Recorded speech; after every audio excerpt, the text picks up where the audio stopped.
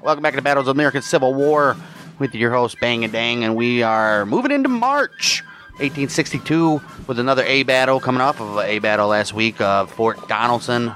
Oh, no, my bad. It was Valverde and Island number 10. And Valverde was the first Confederate win since December of 1861, but that's going to be short-lived because they ain't winning another one in the foreseeable future here. We got the Battle of Pea Ridge. Confederate one can hardly call it a win. Yeah, it wasn't even a win. Pea Ridge and Hampton Roads here today. Pea Ridge, A-class battle. Hampton Roads, B-class battle. We got a Union win in one of them and an inconclusive in the other. So, best the Confederates can hope for in this one today, I guess. Battle of Pea Ridge, March 7th through the 8th, 1862, also known as the Battle of Elkhorn Tavern, took place near Leetown, which is northeast of Fayetteville, Arkansas.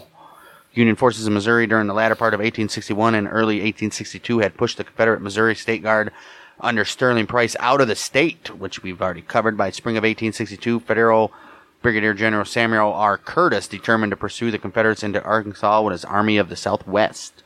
Curtis moved his approximately 10,250 soldiers and 50 artillery pieces into Benton County, Arkansas, and along Little Sugar Creek. He said, "I'm ready for battle, bitches." Battle, bitches. Federal forces consisted primarily of soldiers, from Iowa, Indiana, Illinois, Missouri, and Ohio. Over half the Union soldiers were German immigrants. Wow. Grouped into the 1st and 2nd Divisions, which were under the command of Brigadier General Franz Sigel, a German immigrant who had expected to command the army forces into Arkansas. Upon learning that General Curtis was appointed in command, Sigel threatened to resign. The predominantly native-born regiments were assigned to the 3rd and 4th Divisions in order to create an ethnic balance between segregation among divisions and their commanders. Look at that. We don't want to work with those Germans. We know what they're going to do in 80 years. Crazy bastards. What would it be? Yeah, about 80 years. 40, 60. 41, 61. 80 years exactly, due to the length of Curtis's... World War I. We don't have that on count. World War I don't count? Well, no, because they didn't kill 6 million people. Right, not then. Due to the length of Curtis's supply lines and a lack of reinforcements needed for a further advance, Curtis decided to remain in position. He fortified an excellent defensive line on the north side of the creek, placing artillery for an expected Confederate assault from the south. Obviously, that's where they were coming from. I wouldn't expect a Confederate assault coming from the north, but Confederate Major General Earl Van Dorn had been appointed as the overall commander of the Trans-Mississippi District to quell a simmering conflict between the Confederate General Sterling Price of the Missouri and Benjamin McCulloch of Texas. Okay, look at that. Van Dorn's Trans-Mississippi District totaled approximately 16,000 men. Oh, wow. Which included 800 Indian troops, Price's Missouri State Guard contingents, and other Missouri units, and McCulloch's contingent of cavalry, infantry, and artillery from Texas, Arkansas, Louisiana, and Missouri. Van Dorn was aware of the federal movements into Arkansas was intent on destroying Curtis's Army of the Southwest and reopening the gateway into Missouri. He's thinking he's going to be a hero here. Right. He's like, I'm going to be the one to reopen the gateway here. Guys, all that time we've wasted, and we could have just done this in the first place. But he intended to flank Curtis and attack his rear, forcing Curtis to retreat north or be encircled and destroyed. Van Dorn had ordered his army to travel light, so each soldier carried only 3 days' rations, 40 rounds of ammunition, and a blanket. Are they stupid? Is he expecting to just go in there and rout these guys? I think so, bud. 40 rounds of ammunition? East Division was allowed an ammunition train. Oh, okay. And an additional day of rations. Okay. Other supplies, including tents and cooking utensils, were to be left behind. Right. Sleeping on the ground at night, baby. Hey. Well, at least they had an ammunition train, I guess. Right. 4th of March, 1862. Instead of attacking Curtis' position head-on, Van Dorn split his army into 2 divisions under Price and McCulloch, ordering a march north along Bentonville detour to get behind Curtis and cut his lines of communications. For speed, Van Dorn left his supply trains behind, which proved a crucial decision. Yeah. Yes. Amid a freezing storm, the Confederates made a 3-day forced march from Fayetteville through Elm Springs and Osage Springs to Bentonville, arriving stretched out along the road, hungry and tired. Idiots. This guy had the right idea. He just didn't plan.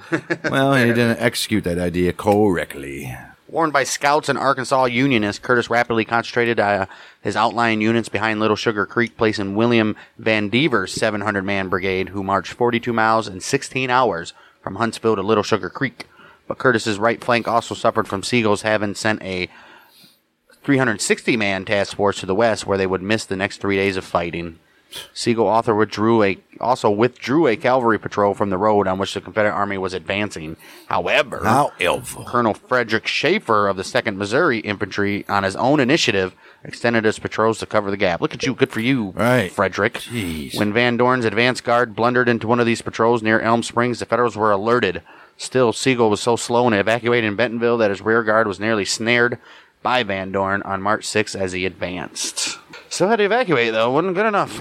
Dude's got 16,000 men, pretty much. All right, waiting until the Confederates' advance was nearly upon him. Sigel ordered 600 men and 6 guns to fall back on a road leading northeast toward Curtis's position. The Confederate 1st Missouri Cavalry, led by Elijah Gates, attacked from the south to cut off Sigel's retreat. They managed to surprise and capture a company of the 36th Illinois, but many were freed when Sigel's withdrawing men unexpectedly bumped into them. Sigel managed to fight his way through Gates's men, helped by a blunder by Confederate Brigadier General James M. McIntosh. Oh, what did he do? Well, he had planned to envelop Sigel's force from the northwest, while Gates closed the trap on the south. However, McIntosh mistakenly took his 3,000-man cavalry brigade too far up a northerly road. After marching 3 miles out of his way, he turned his troopers onto the road leading east into the Little Sugar Creek Valley. By the time they reached the site where Sigel's northeast road met McIntosh's eastbound road, the Federal general's men had already passed the intersection, thus avoiding a disaster. When the 3rd Texas Cavalry charged, they ran smack into Sigel's main line. Confederates lost 10 killed and about 20 wounded to Federal artillery and rifle fire, and the Union position held the position right there. Yeah. They said, "Yeah, you bitches." How do you just march 3 miles off? What the hell's going? Both people on this are kind of funky. Ran into him mistakenly, so. Curtis placed his 4 small divisions astride the Telegraph or Wire Road in a fortified position atop the bluffs north of Little Sugar Creek. From the creek, Telegraph Road went northeast at Elkhorn Tavern, where it is intersected by the Huntsville Road leading east and the Ford Road leading west.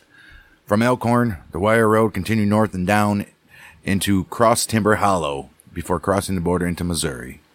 From there, the Federal supply line followed Telegraph Road northeast of St. Louis. The hamlet of Leetown lay northwest of the Telegraph Road, about halfway between Curtis' position on the bluffs and Ford Road. Curtis made his headquarters at Pratt's Store, located on the Wire Road between Elkhorn. Why is it like we're looking at a fucking map? So you're going to go 3 miles west, turn west on Wire Road? So yeah, they're going along Telegraph line. Telegraph Road. Van Dorn sought the Federal rear via the Bentonville detour.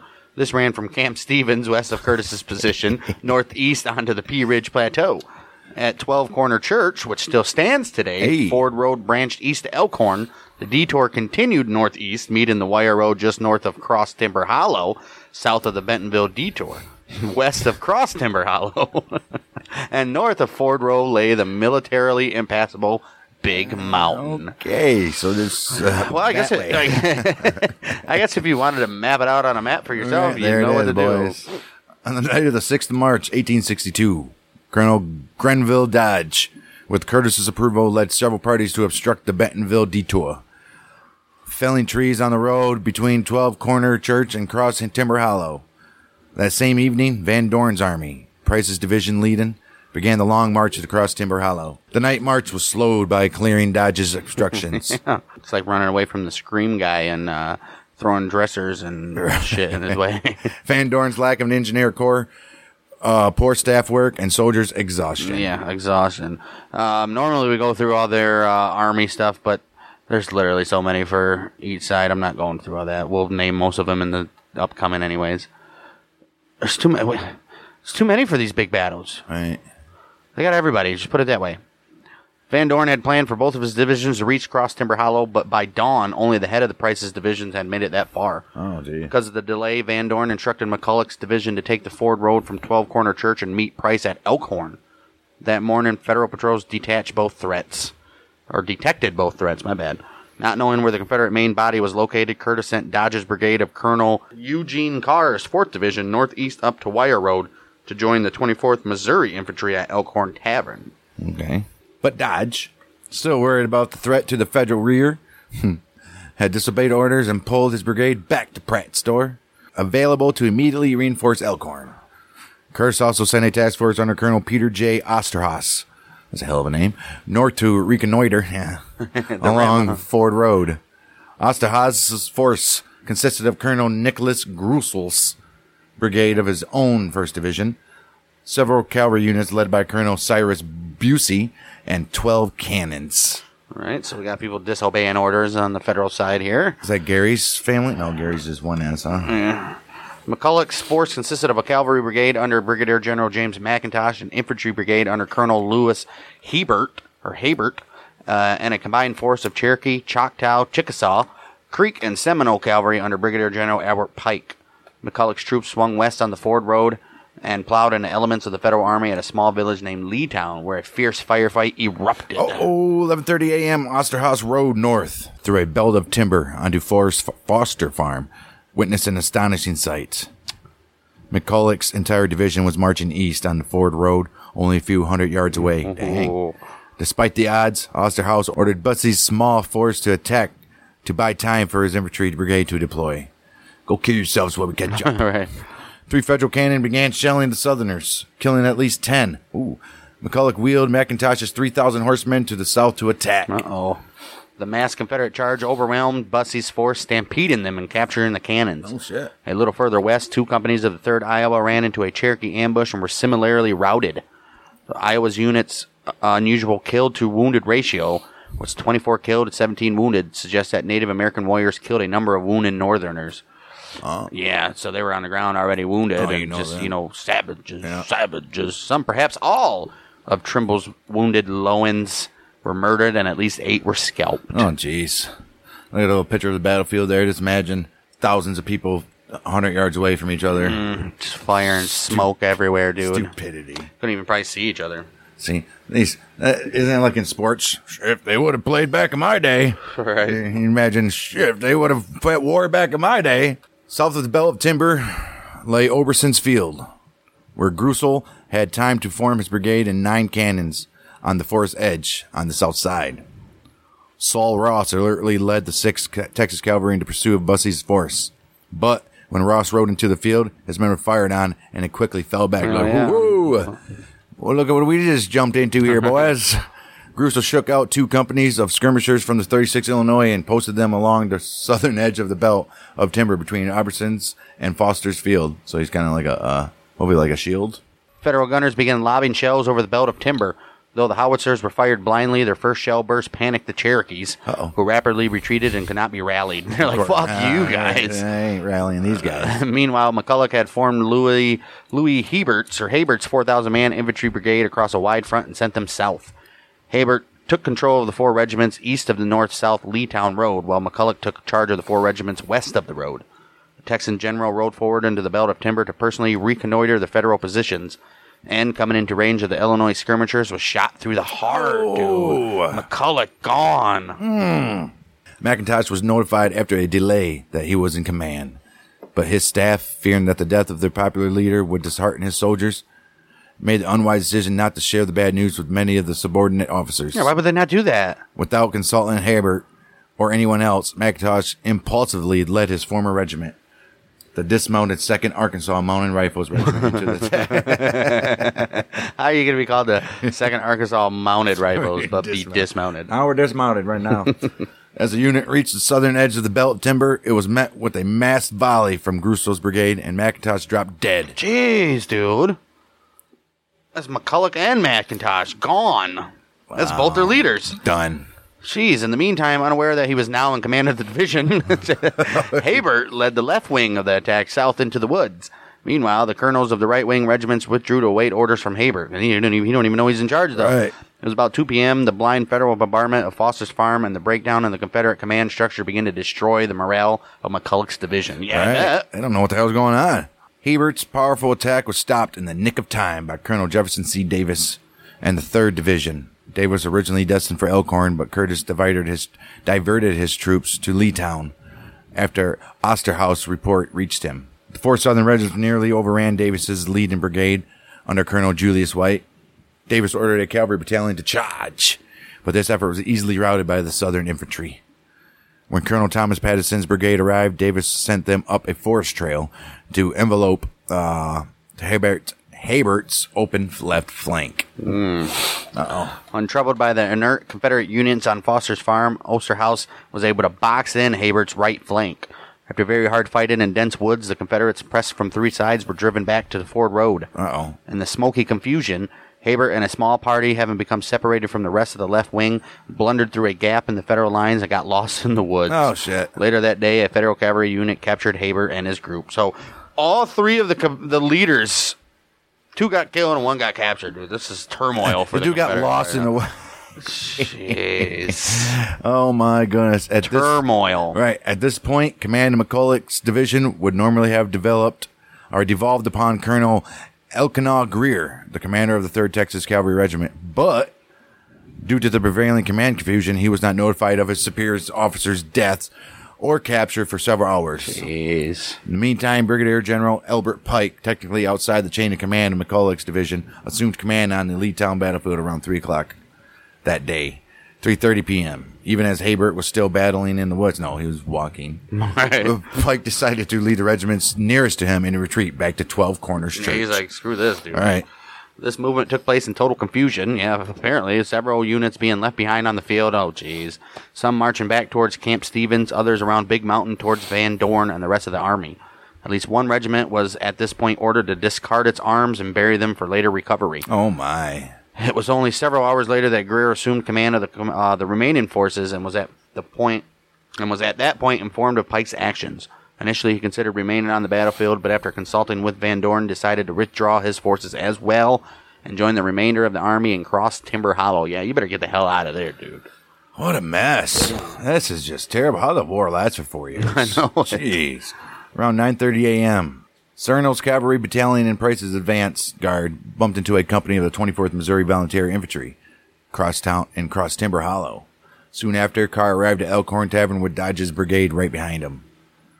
Carr spread out his regiments facing north along the edge of the plateau near the tavern and pulled the 24th Missouri back to the cover the left flank at the base of the Big Mouth Mountain. Carr spread out his regiments facing north along the edge of the plateau near the tavern and pulled the 24th Missouri back to cover their left flank at the base of the Big Mountain. The 4th Division commander then sent the 1st Iowa Battery's 4 guns forward to slow the Confederates' advance. Let's do it. Slow that advance. Slow them up. At this point, Van Dorn, instead of rushing Carr's badly outnumbered force with all 5,000 of his available soldiers, became cautious and ordered Price to fully deploy his division with the Missouri State Guard divisions on the right and the Confederate Missouri brigades on the left. When the northern guns began firing, Van Dorn ordered his own artillery into action. Soon, 21 southern guns were pounding the Iowa cannoneers. By the time Price's infantry finally began edging uphill toward the Yankee guns, they met Carr's men advancing downhill in an aggressive counterstroke. The Confederate advance stalled near Elkhorn, but Price's left flank units were marching up Williams Hollow further to the east.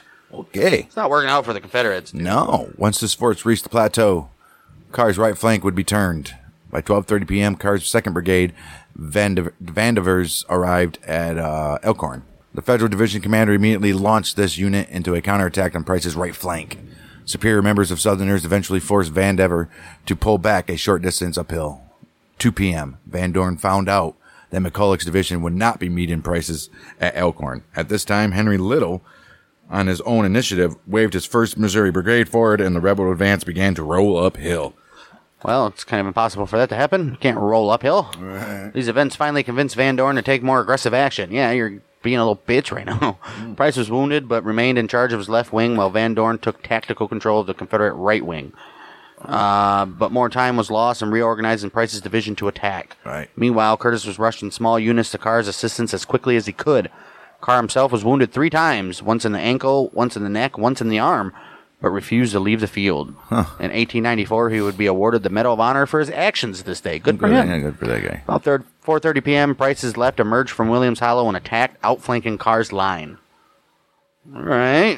What's Price going to do here? Okay, on the right, Dodge's brigade collapsed after putting up a terrific fight at Clemson's farm. Or Clemens. Right.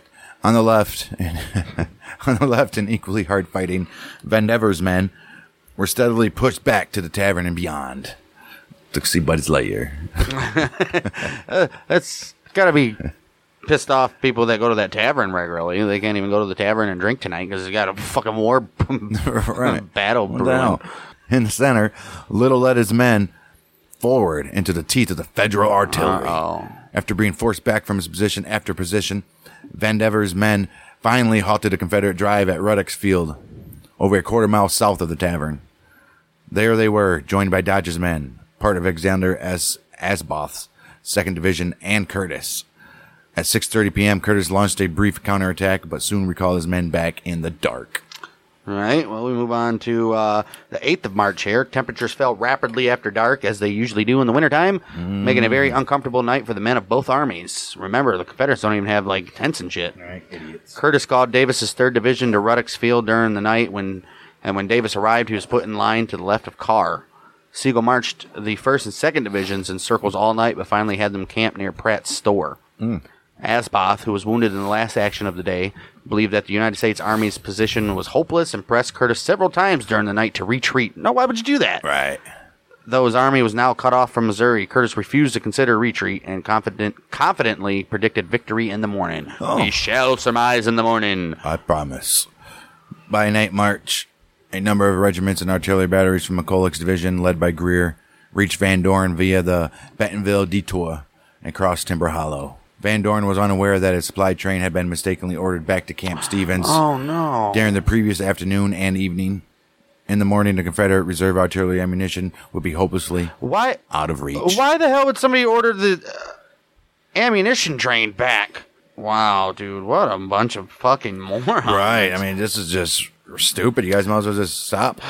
Stop what you're doing. You guys should be the one thinking about retreats. Right, stop what you're doing, go back and start over.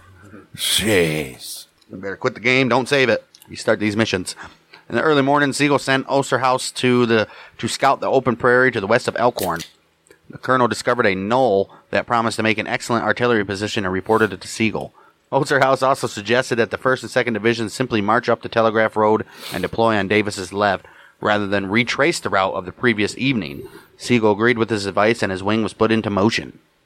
In the meantime, Davis ordered an Illinois battery to fire a few salvos into the woods opposite his position. This provoked a sharp Confederate reaction. 3 Southern batteries opened fire, causing 2 Federal batteries to retreat, and Davis to pull his men out of the open and back into the woods. Okay. This was followed by a Confederate probe, which was quickly driven back. Okay. Soon Sigel's men extended into a long line to the left of Davis. By 8 a.m., Asboth's division took its place on the far left. Then came Osterhaus, Davis, and then Carr, with the Federal line generally facing north. It was possibly the only time during the war an entire army was visibly deployed in one continuous line of battle from flank to flank. See, like how it's depicted in most of the movies where they're just standing in a row. That really never happened. Well, in Gettysburg it did. It's possibly the only time during the war an entire army was visibly deployed in one continuous line of battle. Yeah, but one continuous line, Gettysburg was behind, like, stacked. I guess, but... These guys were just in a straight big ass line. They're playing Red Rover. Right. Send that Rebo on over. Sigel now amassed 21 cannons on the open knoll to the west of Elkhorn. With Sigel in personal control, the Federal artillery began an extremely effective fire against the 12 Southern guns opposed to them. When the Confederate gunners pulled back under the deadly fire, Van Dorn ordered 2 batteries to take their place.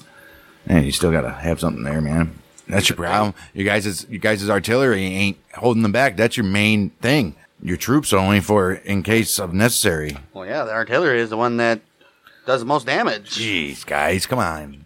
After one of the new batteries panicked and fled, Van Dorn put its commander under arrest. Oh, jeez.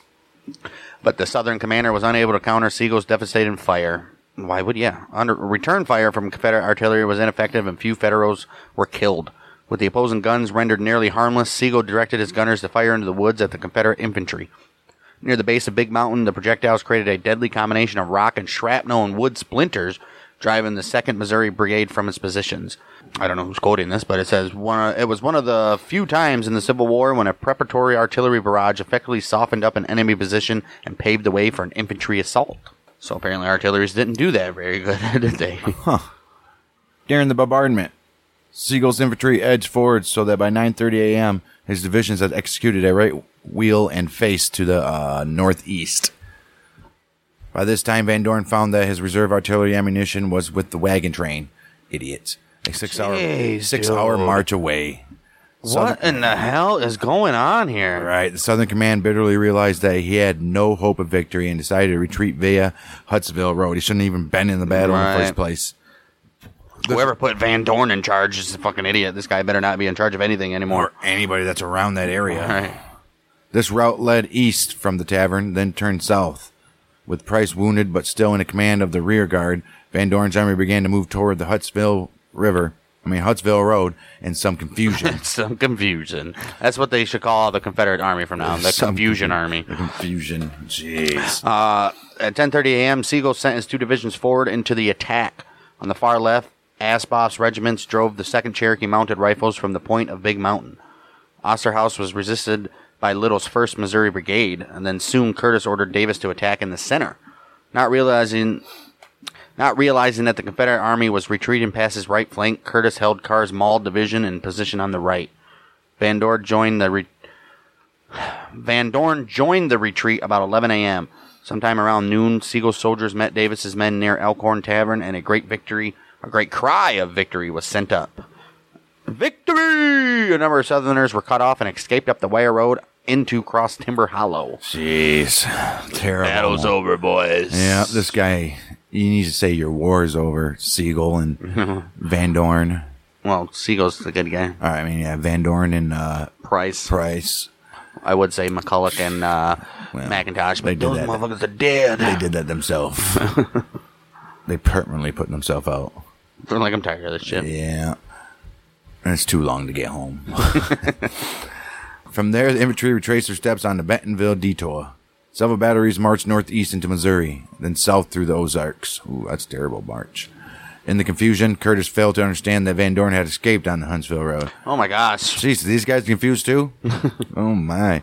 Thinking that Van Dorn had retreated via Cross Timber Hollow, he sent Sigel and some cavalry to pursue in that direction. Instead of taking the forces Curtis assigned for the pursuit, Sigel gathered both of his divisions and marched northeast toward Keatsville, Missouri. What the fuck? He's like, nah, I'm good. Near there, he requested that Curtis send him supply train at that place. I'm going forward, not backward, he says, remarked an annoyed Curtis to his staff. He's allowing his guys to do this, though? Apparently. And Sigel has enough balls to call for... Hey, give me your supply train. Yeah, need that supply train. Where you at? Jeez. I'm in Keatsville. What? No.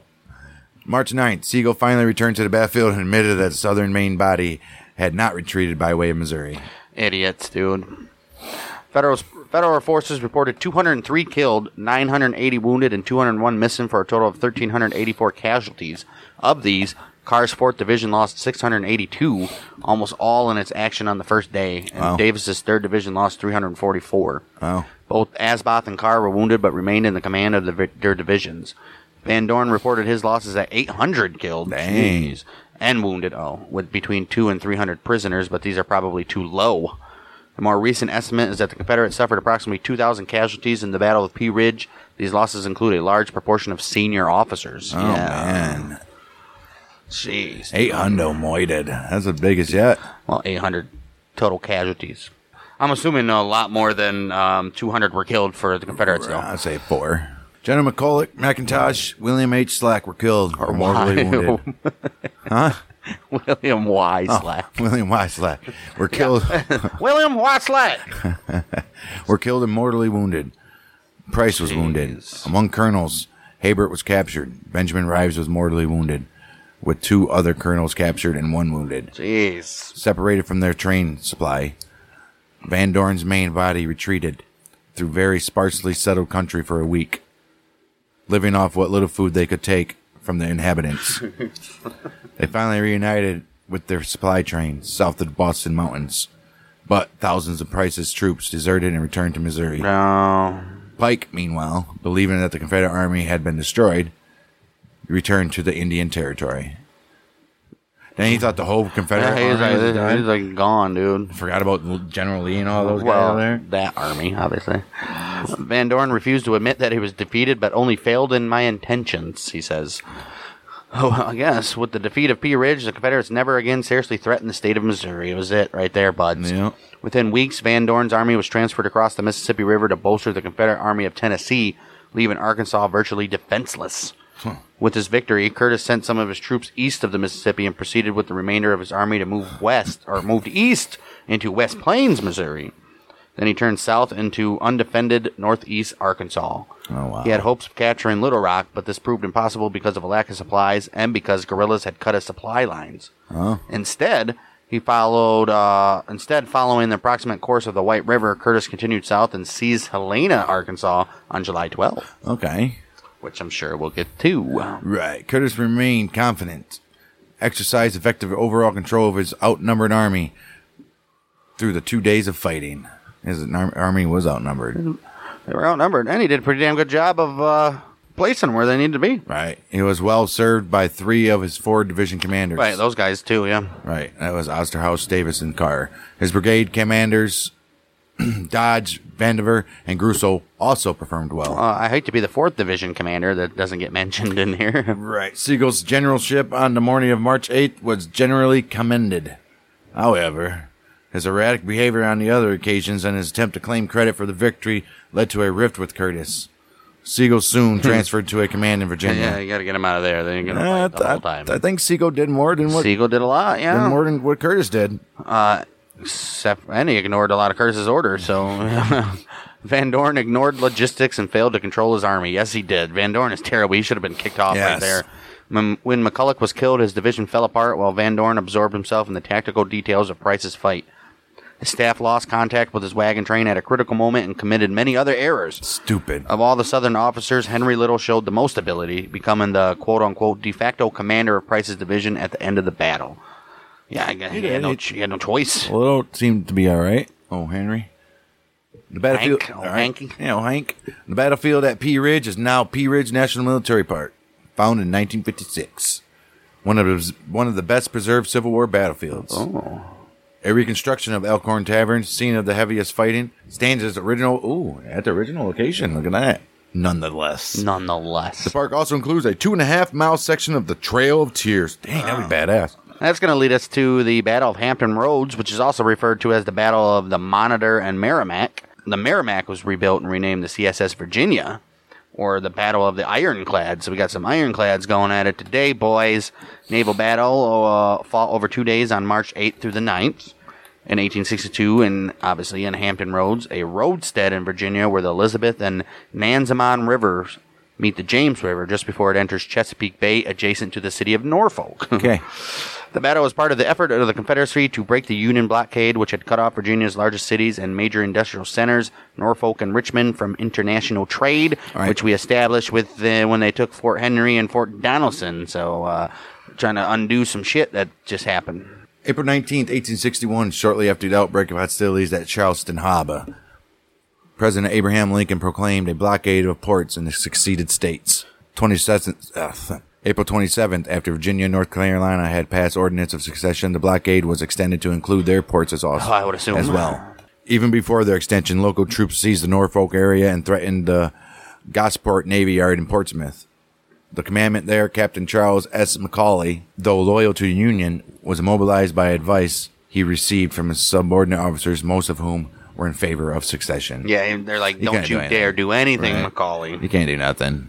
Although he had orders from the Union Secretary of Navy, Gideon Wells, to move his ships to northern ports, he refused to act until April 20th because he was smoking up some blunts when he gave orders to scuttle the ships in the yard and destroy its facilities. Oh, jeez. No, so he's on the south, apparently now.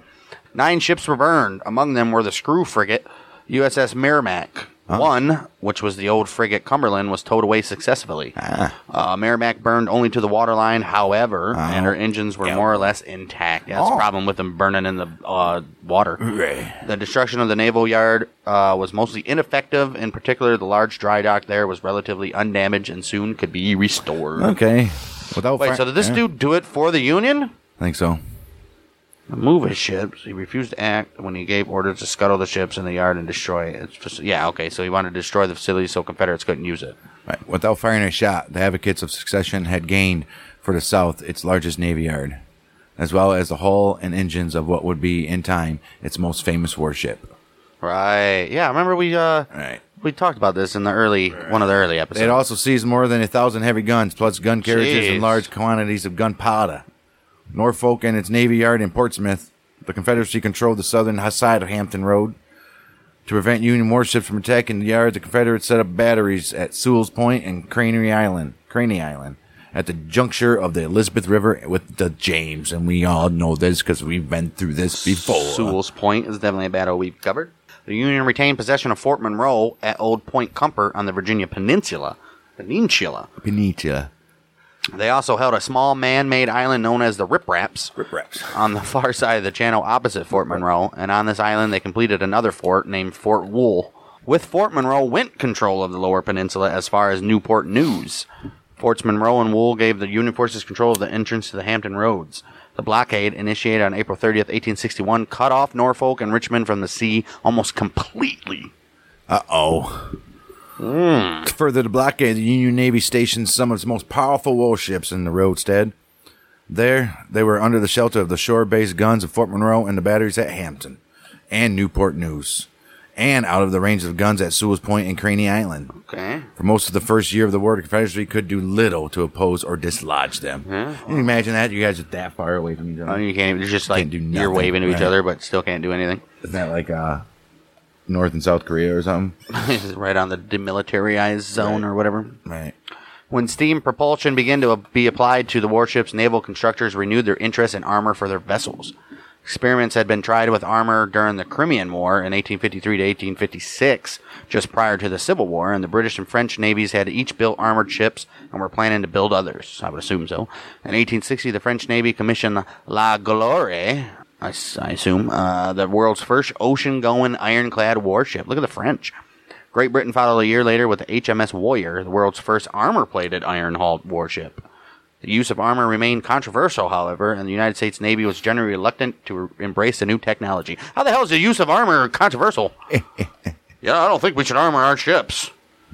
Idiots. I thought it was too heavy, sink. Maybe, or you can carry as many people or supplies. Right. When the Civil War broke out in 1861, Confederate Secretary of Navy Stephen R. Mallory was an early enthusiast for the advantages of armor. Of course, he should have been.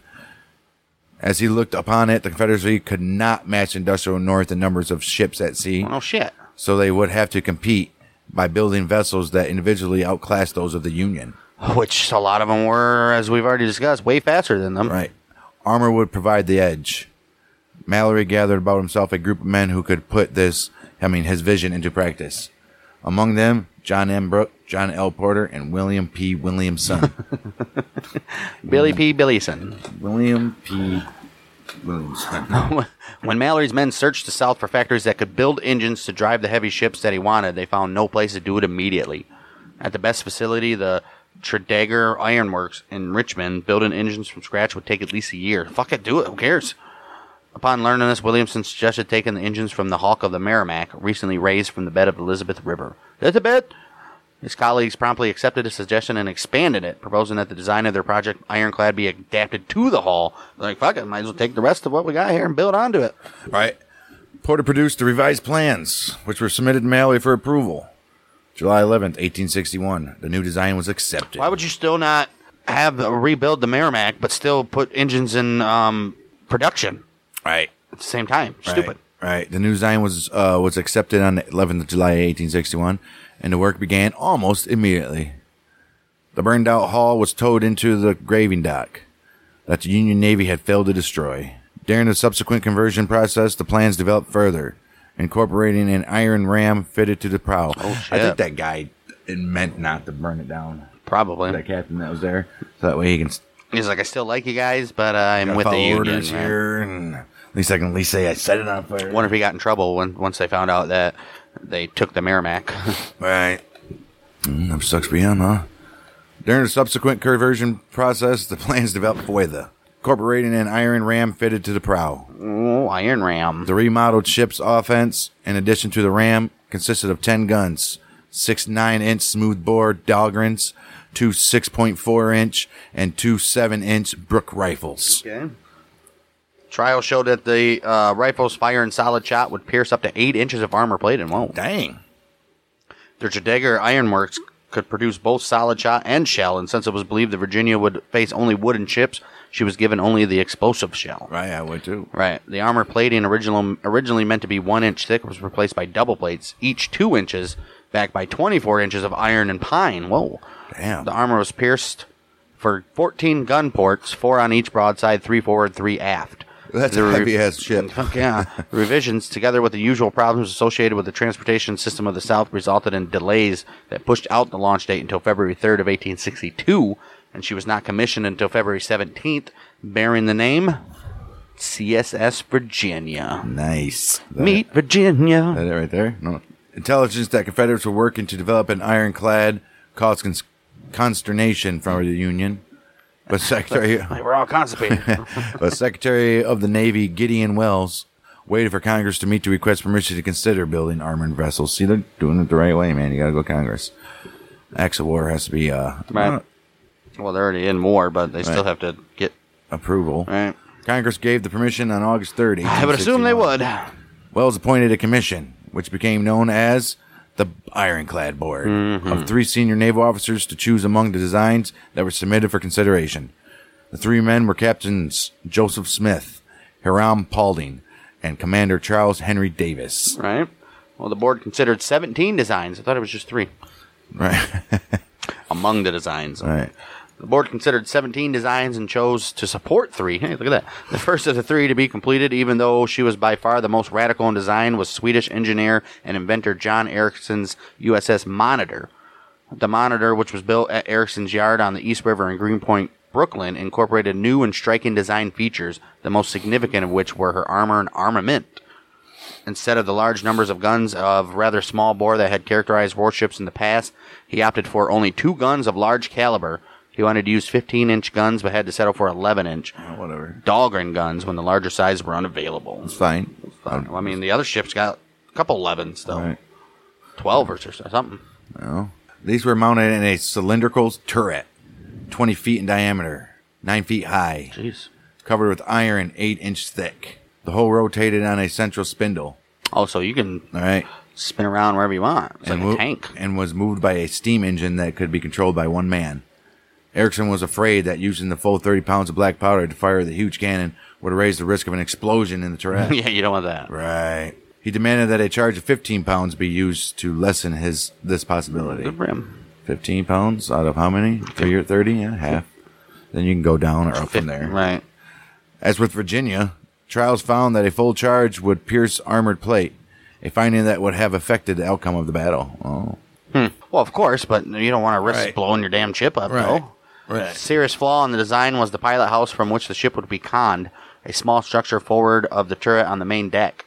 Its presence meant that the guns could not fire directly forward, and it was isolated from other activities on the ship. Despite the late start and the novelty of the construction, Monitor was actually completed a few days before her counterpart, Virginia, but the Confederates activated Virginia first.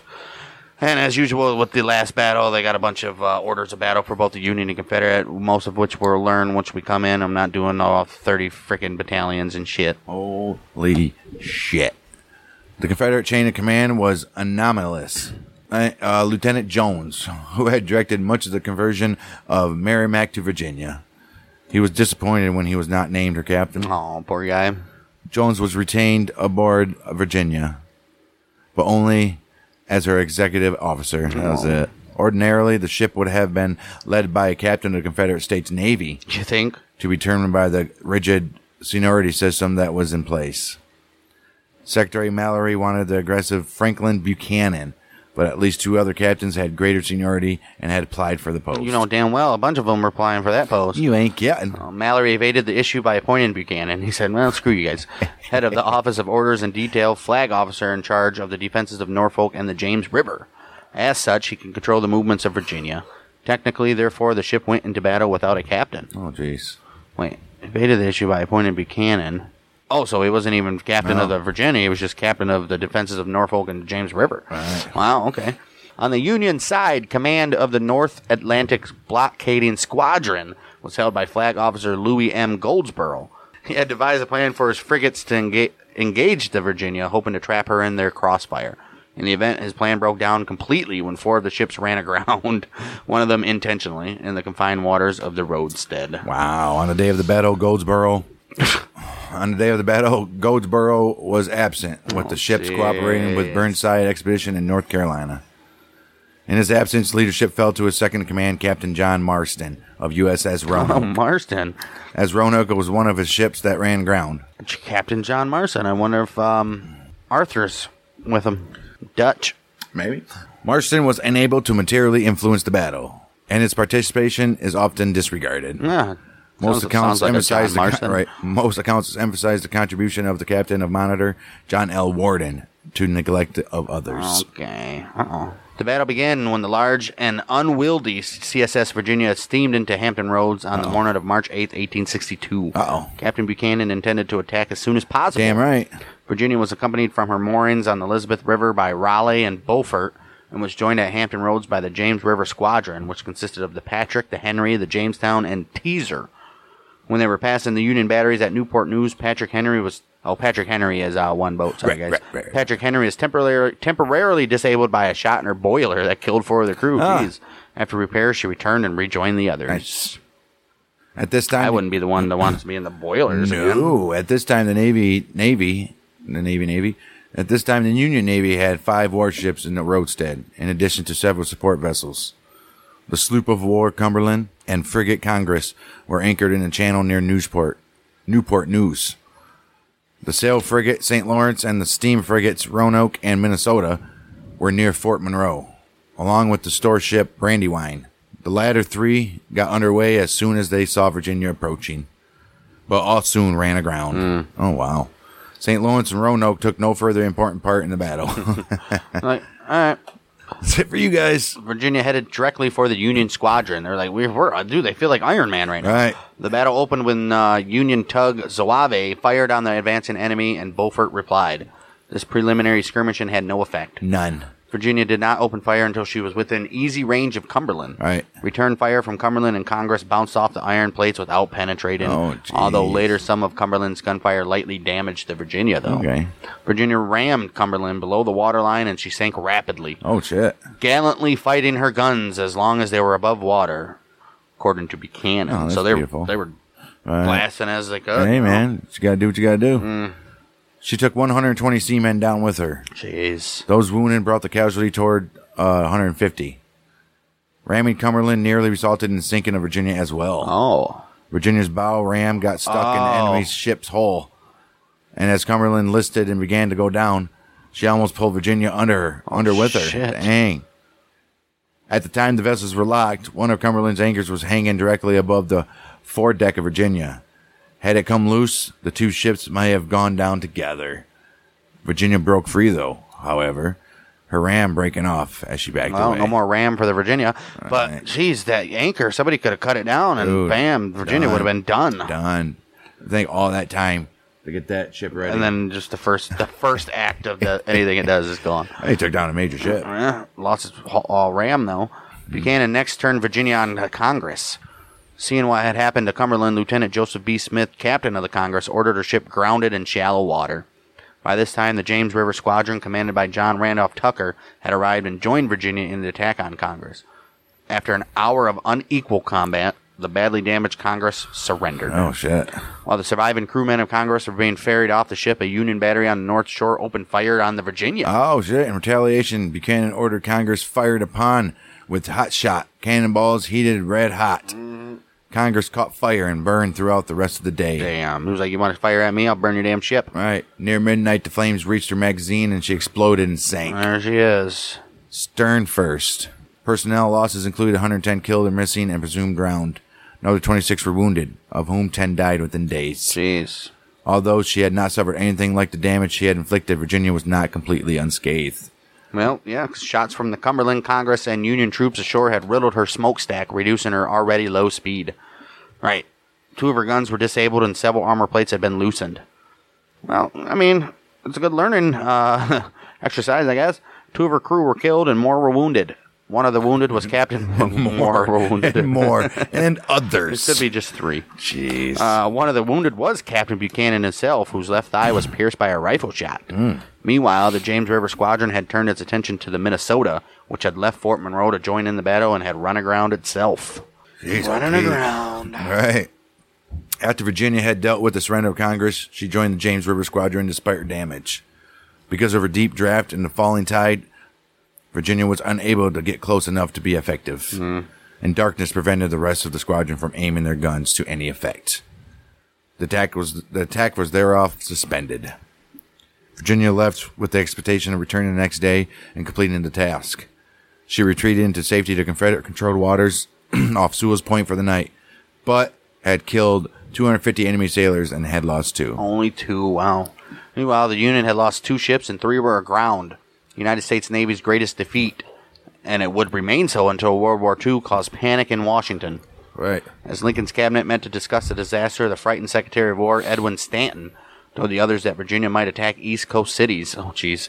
Fucking fear porn and everybody. And even shell the White House before the meeting ended. Get out of here. Wells assured his colleagues that they were safe as the ship could not traverse the Potomac, obviously. He added that the Union also had an ironclad and that it was headed to meet Virginia. Virginia. Man. I can't wait to meet Virginia. Oh, dude, 2 ironclads coming face to face for the first time here. Ooh, love it. Well, she left her ram with us.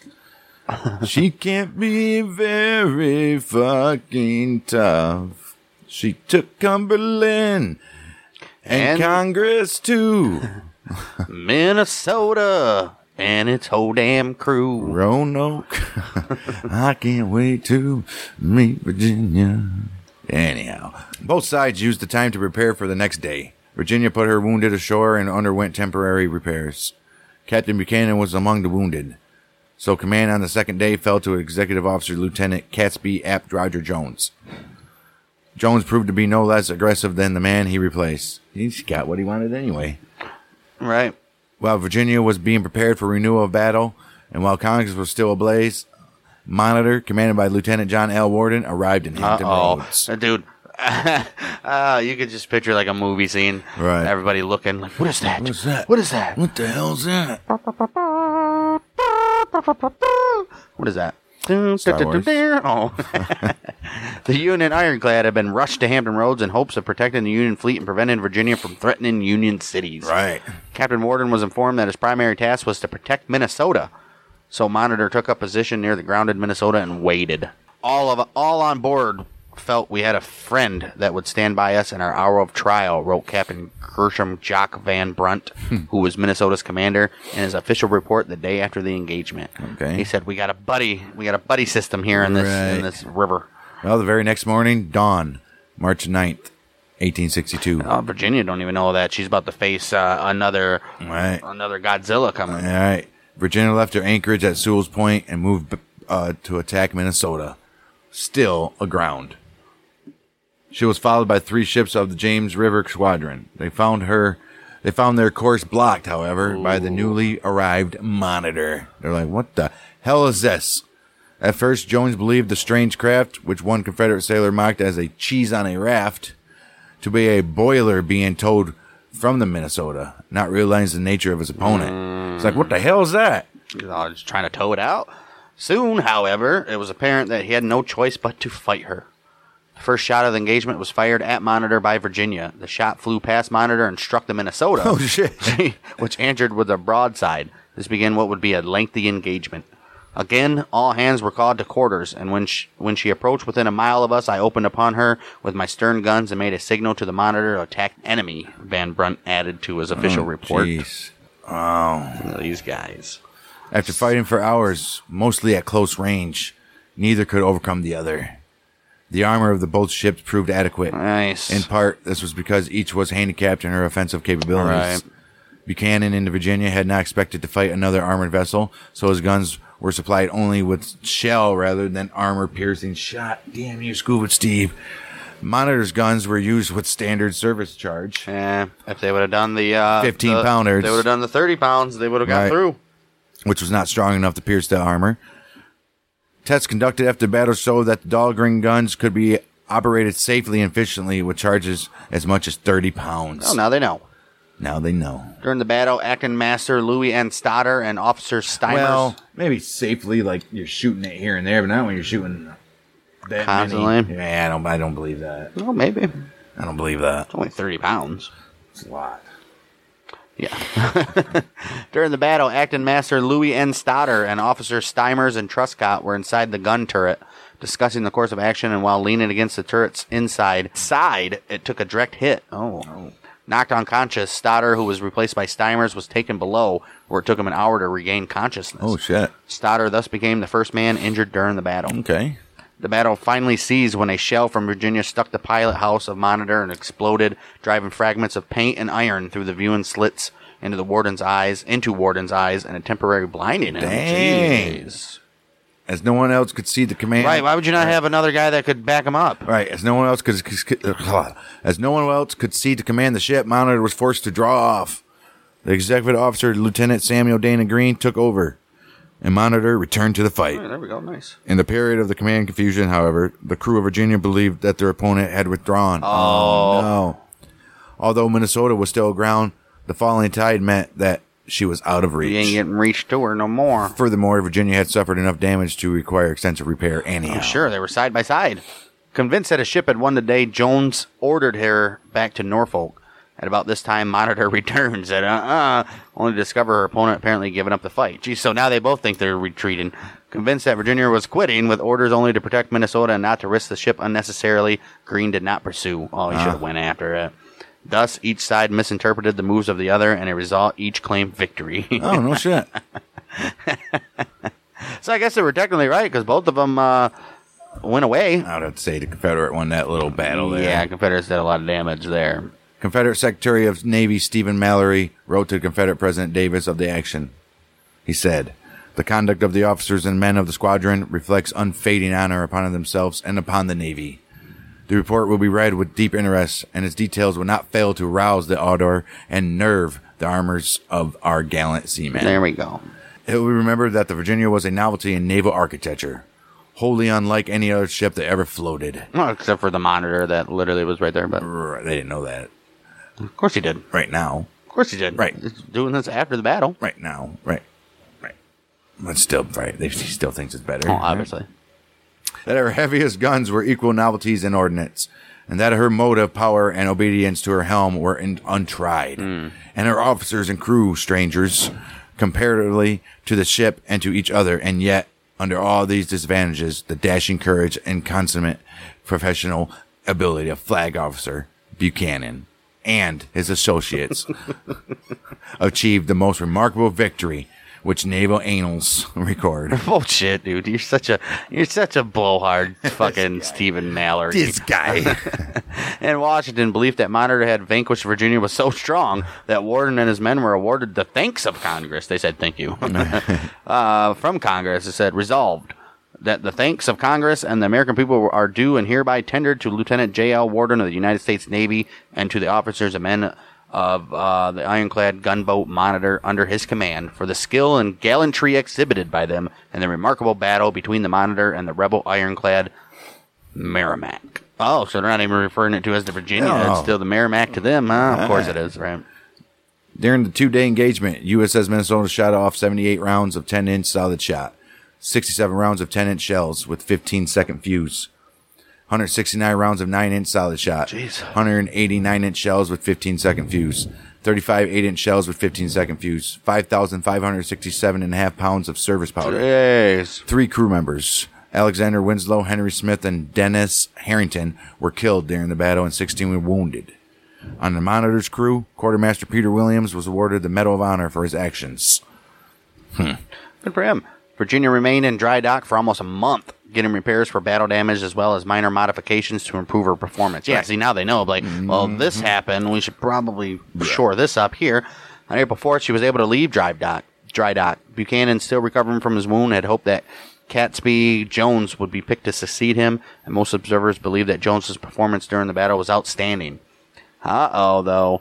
The seniority system for promotion in the Navy scuttled his chances, however. Oh, jeez. And the post went to the 67-year-old Commodore Josiah Tatnall III. Okay. Monitor, not severely damaged, remained on duty. Look at that, Monitor. And they're trying to say that the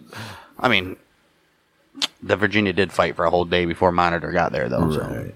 So. I don't know if the Virginia would have had its shells. Its bullets instead of shells. It might have took down the old Monitor. Like his antagonist Jones, Greene was deemed too young to remain as captain. The day after the battle, he was replaced by Lieutenant Thomas Oliver Selfridge, Jr. 2 days later, Selfridge in turn relieved by Lieutenant William Nicholson Jeffers. By late March, the Union blockade fleet had been augmented by hastily refitted civilian ships, including the powerful SS Vanderbilt. Sounds like a powerful name, doesn't it? SS Vanderbilt. The SS Arago. The SS Illinois.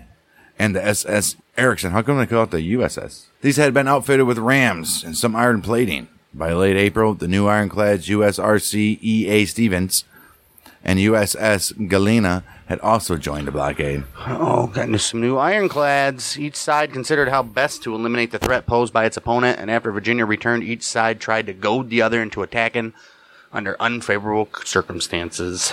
Both captains declined the opportunity to fight in waters not of their own choosing, obviously. Jeffers, in particular, was under positive orders not to risk his ship. Consequently, each vessel spent the next month in what amounted to posturing. There was, hey, bitch. Hey, bitch. Not only did the two ships not fight each other, neither ship ever fought again after March 9th. What? Really? Huh. Well, the end came first for Virginia, because the blockade was unbroken. Norfolk was little strategic use to the Confederacy, and the preliminary plans were laid to move the ship up to the James River to the vicinity of Norfolk. Before adequate preparations could be made, the Confederate Army under Major General Benjamin Huger abandoned the city on the 9th of May without consulting anyone from the Navy. Virginia's draft was too great to permit her to pass up the river, which had a depth of only 18 feet. Oh, jeez. And then only under favorable circumstances. Oh, jeez. She was trapped and could only be captured or sunk by the Union Navy. Rather than allow either, Tatnall decided to destroy his own ship. Oh, jeez. He had her towed down to Craney Island in Portsmouth, where the gang were taken ashore, and then she was set afire. She burned throughout the rest of the day and most of the following night. Shortly before dawn, the flames reached her magazine, and she kaboomed.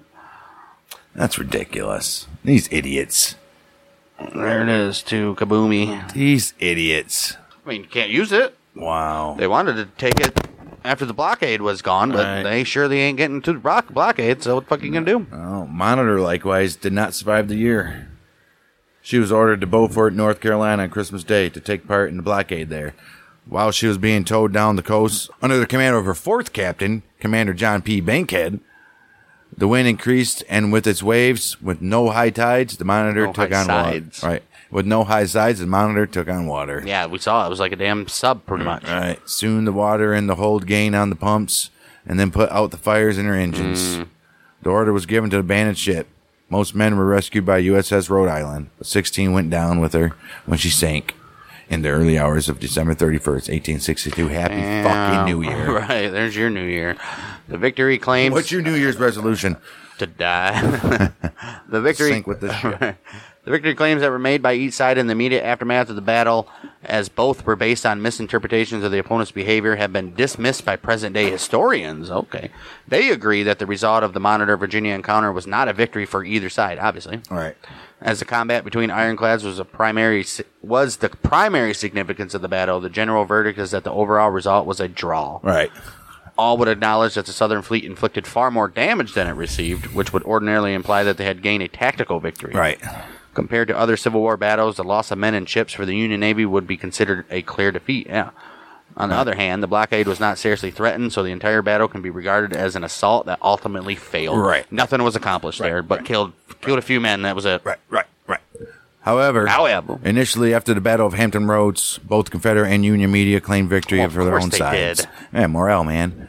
A headline in Boston newspaper the day after the battle read, "The Merrimac driven back by the steamer," implying a Union victory, while Confederate media focused on their original success against wooden ships. Yeah, they didn't mention. They weren't going to mention the Monitor at all. They're like, we took out some wooden ships, though. Yeah. Despite the battle ending in a stalemate, it was seen by both sides as an opportunity to raise wartime morale. Of course. Especially since the ironclad ships were an exciting naval innovation that intrigued citizens. Hey, they want to know that they're working. It's working, yeah.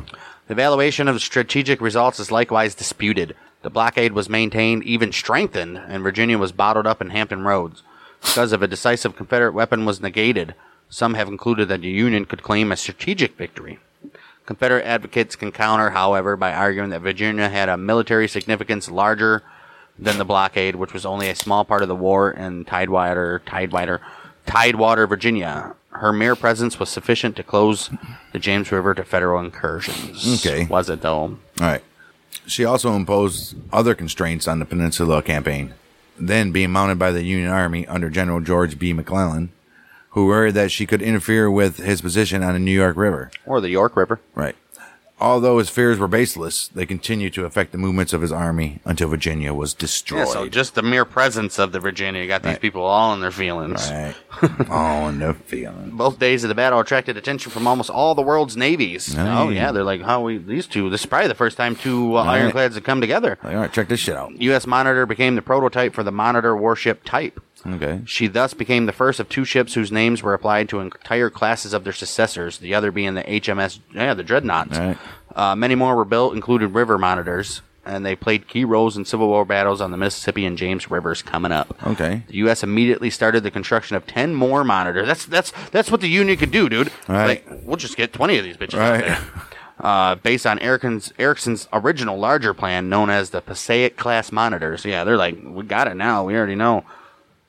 We need to make them a little higher, the deck a little higher up so they don't take on water and sink. Right. And these ships are like a blessing in disguise for the United States because without the Civil War there, they would still be behind everybody else because nobody in the Union wanted to do it. They didn't have no need to build them. Right. They're like, we don't need that. And the South were like, shit, we're building one of those sons of bitches.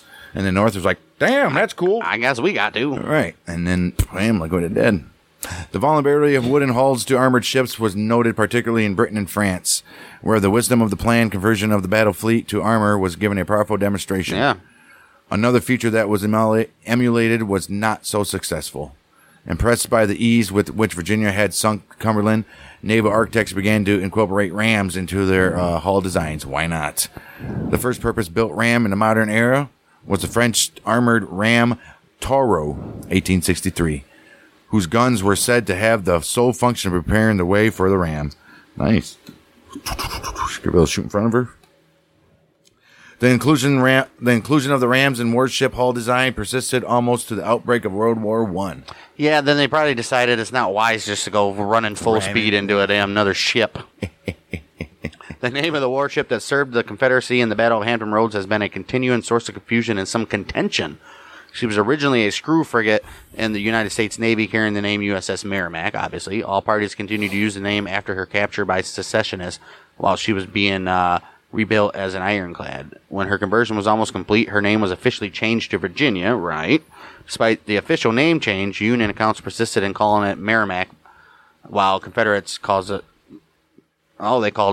either Virginia or Merrimack without the K at the end. Right. They got to at least take a letter out. Right. That's not how we roll. The alliteration of Monitor and Merrimack has persuaded most popular accounts to adopt the familiar name, even when it's acknowledged to be technically incorrect. A CSS Merrimack did actually exist. Without the K. She was a paddle wheel steamer named for the victor, as most Southerners saw it at Hampton Roads. She was used for running the blockade until she was captured and taken into federal service, still named Merrimack. Her name was a spelling variant of the river, namesake of the USS Merrimack. No shit. Both spellings are still in use around the Hampton Roads area. All right. It's just like Mackinac. Mackinac. Right. Small community in Montgomery County, Virginia, near the location where the iron for the Confederate ironclad was forged is now known as Merrimack. Some of the iron mined there and used in the plating on the Confederate ironclad is displayed at the Norfolk Naval Shipyard in Portsmouth. The Anchor of Virginia sits on the lawn in front of the Museum of Confederacy in Richmond. Oh, good for them. After resting undetected on the ocean floor for 111 years, the wreck of Monitor was located by a team of scientists in 1973. Well, that's cool. The remains of the ship were found upside down 16 miles off of Cape Hatteras, on a relatively flat, sandy bottom at a depth of about 240 feet. 87, the site was declared a National Marine Sanctuary, the first shipwreck to receive this distinction. Good for them. Not even, well, I guess you can't do that for the Titanic. They didn't even find that till the 80s anyways. Right. That's cool. I wonder if it's fully intact. Right, and they got to have a way to at least bring it back up. I don't think you can raise it after 111 years. Yeah, it'd be rough. Because of the monitor's advanced station... Yep. Yeah, there you go. Because of the monitor's advanced state of deterioration, time of the recovery remaining significant artifacts and ship components became critical. Yeah.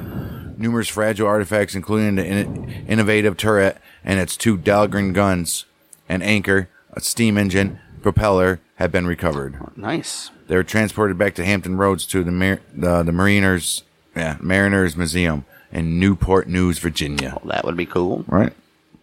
Where they were treated in special tanks to stabilize the metal. Nice. There's a report that it will take about 10 years for the metal to completely stabilize. Wow. The new USS Monitor Center at the Mariners Museum officially opened on the 9th of March 2007. You can go see that stabilized metal now. And a full-scale copy of US Monitor, their original recovery turret, and artifacts and related items are now on display. Full-scale copy, so they got the whole ship there, dude. Dang, that's cool. Badass. The Battle of Hampton Roads was a significant event in both naval and Civil War history that has been detailed in many books, televised Civil War documentaries, and in film, to include TNT's 1991 film Ironclads. Oh, let's check that out. In New York City, where the designer of the monitor, John Erickson, died in March of 1889, a statue was commissioned by the state to commemorate the battle between the Ironclads. The statue features a stylized male nude allegorical figure on water between 2 iron cleats. It is located in Messenger McGolrick Park. Okay. All right. In Virginia, the state dedicated the Monitor Merrimack Overlook at Anderson Park on a jetty that overlooks the site of the battle. The park contains several historical markers commemorating both ships. Also in 1992, Virginia dedicated the $400 million, 4.6 mile long Monitor Merrimack Memorial Bridge Tunnel. Damn. We're going to the M Bridge Tunnel. Right. Which is located less than a mile from the site of the battle. Good for them. Wow. We got the movie Hearts in Bondage. 1936 came out. That is about both the USS Monitor, huh? Tells the story of the building of it. And it tells the story. Okay. 1991, made for television movie called Ironclads, we just said. The album The Monitor, the second studio album by New Jersey band Titus Andronicus, ends with a 14-minute track that references the battle. Jeez. In Canyonlands National Park, Utah, there are 2 buttes named after Monitor Merrimack. There is a viewpoint with a placard describing the significance of their names. Cool. Okay. Sleater Kinney recorded an indie rock song referencing the battle Ironclad on the album All Hands on Bad One. Nice. In 2000, the book The Virginia by Winston Brady, based on the Battle of Hampton Roads, depicts Captain Franklin Buchanan and John Warden as tragic heroes who are injured during the battle as a punishment for their overconfidence created by their powerful, indestructible ships they commanded. Don't read that book. No. Guys. In the novel The Claw of the Conciliator by Gene Wolfe, set in Earth's future, the narrator tells a story from a book of myths that conflates the battle with the legend of the Theseus and the Minotaur. Okay. And then we had our song called USS Monitor by Civil War, who was a band, apparently. Yeah, disregard all that. Maybe the only thing to see there is the Ironclads produced by TNT right there. That's going to do it for this episode. Probably a long one, a little over an hour for us today. That's 2 battles. That's what happens when you get Class A's and Class B's. You can't do 3-4 battles on one sitting, but that's okay with us because we ain't in no rush to get through this. But Battle of Pea Ridge, a Union win. Battle of Hampton Roads, technically a draw. And then got coming up, Battle of New Bern in North Carolina, a Class B battle. First Battle of Kernstown in Virginia, Class B battle. Battle of Fort Macon, North Carolina, Class C battle. That'll probably be our next episode. At least 2 of them, maybe 3. Then we have another major battle, Battle of Glorieta Pass in New Mexico. First A battle in New Mexico there. Got a lot of other stuff coming up down the road. And in a month's time, we got the Battle of Shiloh in Tennessee. Got lots of stuff coming up for us here. And all Union wins, pretty much. Confederates, like we said before, they don't get another win until April 15th at the Battle of Pachacho Pass. With that, we also do another show called Outlaws and Gunslingers, where it's kind of a true crime show, kind of like how this show is, except for we've done Wild West episodes, Wild Bill, Billy the Kid, all those famous guys in the Wild West, Prohibition figures. We've done gangs. We've done Unabomber, Oklahoma City Bomber, O.J. Simpson murder case. We've done many bank heist episodes, all that good stuff. Anything to do with true crime over there. Outlaws and Gunslingers, wherever you get your podcasts. And that's going to do it for us for this week. We'll be back next Friday with at least another 3 battles. We are the Mouth of Michiganders with Dang, dang.